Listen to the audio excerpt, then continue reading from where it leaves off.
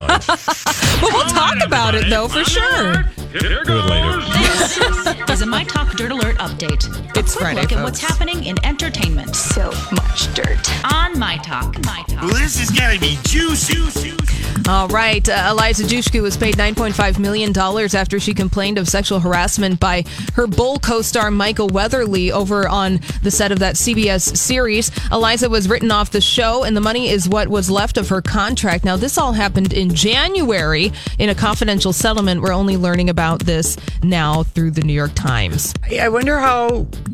So she didn't release it. They just somehow they got the information. They went to her and she was like, yep, that happened. Yeah. She can't really talk about it other than that. So, yeah.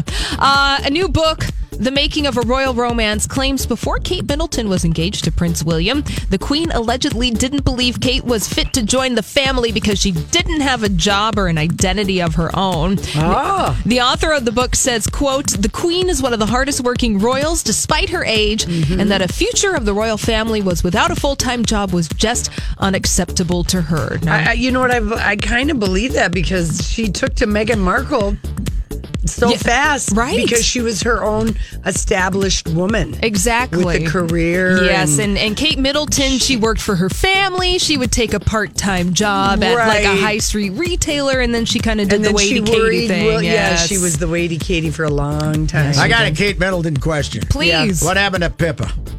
She married a banker. Oh, really? Good for her. Yes, her parents are firmly happy that Pippa married into the rich aristocracy, had a child, and off she goes. I thought to Pippa watch might tennis. have a good scandal sometime, but I guess she didn't really. She looked like she had that potential. Oh, Royce, have you ever read her party planning book? It is as boring as a slice of white bread with a glass of water for dipping. I mean, she is just And finally, the PG-13 version of Deadpool 2 in theaters today. It's called Once Upon a Deadpool. It's up against Spider-Man Into the Spider-Verse and the Clint movie Eastwood the Mule, also Mary Queen of Scots, locally opening here in the Twin Cities.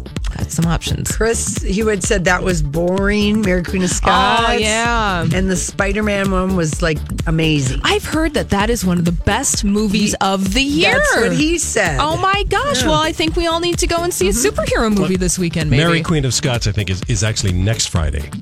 Friday? Not today. I looked. It's not open today. Oh, well, that's a bummer. You can still go see The Favorite. That's in theaters here. He said that is the one of the best movies. Yeah. Costumed drama. All right. Well, that's all the dirt this hour. For more everything entertainment, check out our website. It's mytalk1071.com.